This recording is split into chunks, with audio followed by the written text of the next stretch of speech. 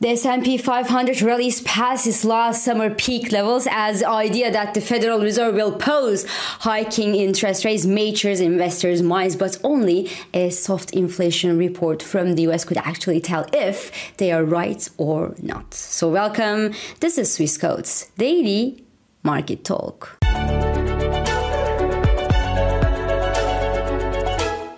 So it was just another day, another high for the S&P 500, which finally exceeded last summer peak levels and recovered to the highest levels since April 2022 on hope that we could see a sufficiently soft inflation data from the US, which could then chase the hawkish Federal Reserve clouds away and clear the sky for a Federal Reserve pause for its tightening policy. So the very much important US inflation data is due today as the Federal Reserve also begins its two-day monetary policy meeting.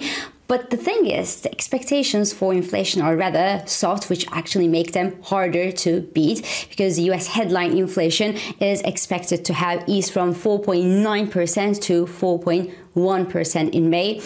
Core inflation, so excluding food and energy prices, is expected to have softened from 5.5% to 5.3% over the same month. On a monthly basis, the core CPI is expected to have risen at 0.4%, the same speed as last month, as price increases in services and rents remain actually quite sticky for the moment. Now, one encouraging piece of data, however, is the falling inflation expectations, because the latest survey from the New York Fed actually showed that the one-year inflation expectations in the US further fell to 4.1%, although we saw some uptick in the three-year expectation to the 3% mark. Now, what's interesting here is actually the idea that the US consumers now get used to the idea that, yes, inflation will slow from the actual levels, but we will not return to the 2% inflation era anytime soon.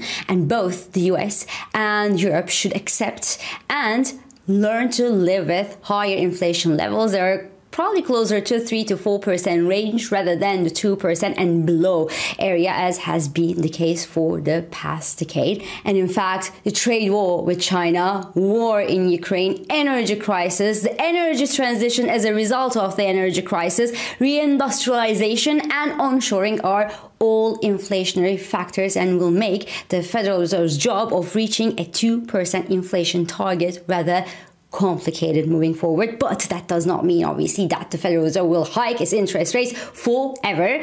Now, we don't see that when we look at the S&P 500 chart, but since last year, and as a result of 500 basis point hike from the Fed in just 15 months, 3 US regional banks actually did collapse this year. Mortgage rates around the world took a lift. Credit conditions actually did tighten, while Americans' credit card debt is up by 17% since last year, and the total credit card debt is now close to the record of $1 trillion US. So it makes it roughly $5,700 of credit card debt by person living in the US. So that $1 trillion US credit card debt is what's obviously happening behind the heavy curtains of the strong US consumer spending, which keeps both inflation and growth in the US resilient to the Federal Reserve's interest rate hikes. But how much longer the situation could last is yet to be seen. I think as long as Americans actually keep their jobs and or find one quite easily, we could kick this can down the road quite easily. But if we start seeing trouble in the US jobs market, then we could see that the deterioration could be quite rapid from the actual levels. Rapid enough indeed to convince the Federal Reserve to stop its quantitative tightening and reverse the interest rate hikes as soon as by the fourth quarter of this year. But for now, we're not there just yet. It's just a view, a long-term view. The Fed will likely skip a rate hike at this week's monetary policy meeting, but the strength of today's inflation data will actually shake expectations for the Federal Reserve's July meeting. A sufficiently soft inflation data from the US today could actually nourish the idea of a policy tightening pause in July, whereas any uptick that we might see in inflation figures today in the US will likely cement the idea of another 25 basis point hike from the FOMC in July meeting, and there's actually room for some hawkish pricing on that end these days. And the rally that we see in the US stock markets is actually driven by the softening Federal Reserve expectations these days, so it's quite fair to assume that if today's inflation data in the US doesn't please investors, the recent gains that we saw in equities will likely be at jeopardy, although the economic data, the inflation data should be really shocking to the upside to bring the idea of a 25 basis point hike back on the table for this week FOMC meeting. And while equity traders seem kind of relaxed with the Fed and the financial conditions, the bond traders are a bit more skeptical in this jungle of expectations, really. The US 2-year yield remains on a positive path for now, even though the sell-off in the sovereign bonds may be losing some steam as a result of the softening Fed expectations, but the outlook in US sovereigns will remain negative until we have a strong hint that the Fed hikes are over. In the FX, the US dollar is softer these days, and sufficiently soft US inflation data today could actually push the euro dollar past its 100-day moving average, which currently stands near the 108 mark.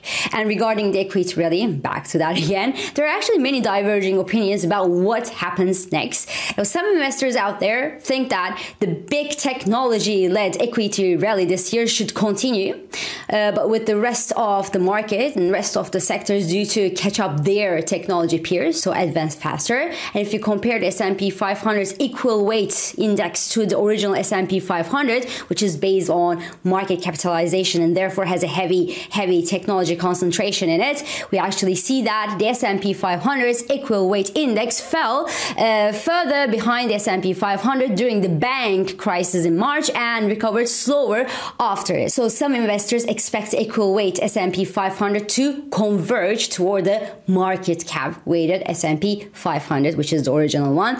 But some other things that the S&P 500's fresh bull market right now is just an illusion, and that it doesn't mean that the bear market is over. And in this context, Morgan Stanley, for example, points at the 1940s when the S&P 500 rallied around 24% before falling to a new low. Now, I think that the truth is certainly somewhere in between these two extremes. The S&P 500 is now actually approaching the overbought market conditions, and that will certainly bring at least some investors to take their profits and walk away. And the big technology names, which saw the strongest rally since the beginning of this year, are potentially where the profit taking will be happening because of the high prices.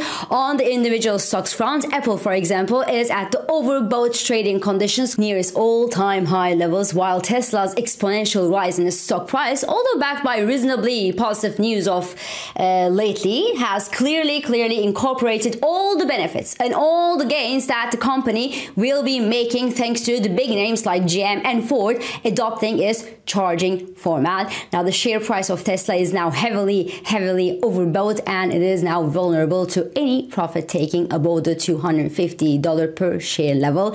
Now, last but not least, crude oil was hit by another wave of sell-off at yesterday's trading session, which sent the barrel of American crude below the $67 per barrel level. News that the discounted Russian oil came to Pakistan for the very first time certainly backed Goldman Sachs' expectation of increased supply from sanctioned countries like Russia, for example, which would not only increase the global oil supply levels, but they will do so with cheaper oil than what the Americans sell right now. So I expect further downside pressure in oil prices from the actual levels and see the next support at around the $65 per barrel level.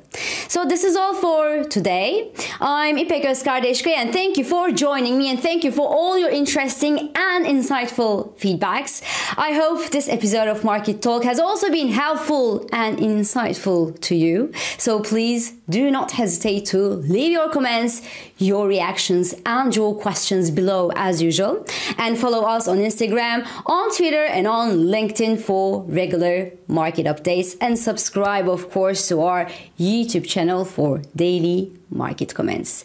I will meet you again tomorrow. And until then, good day trading.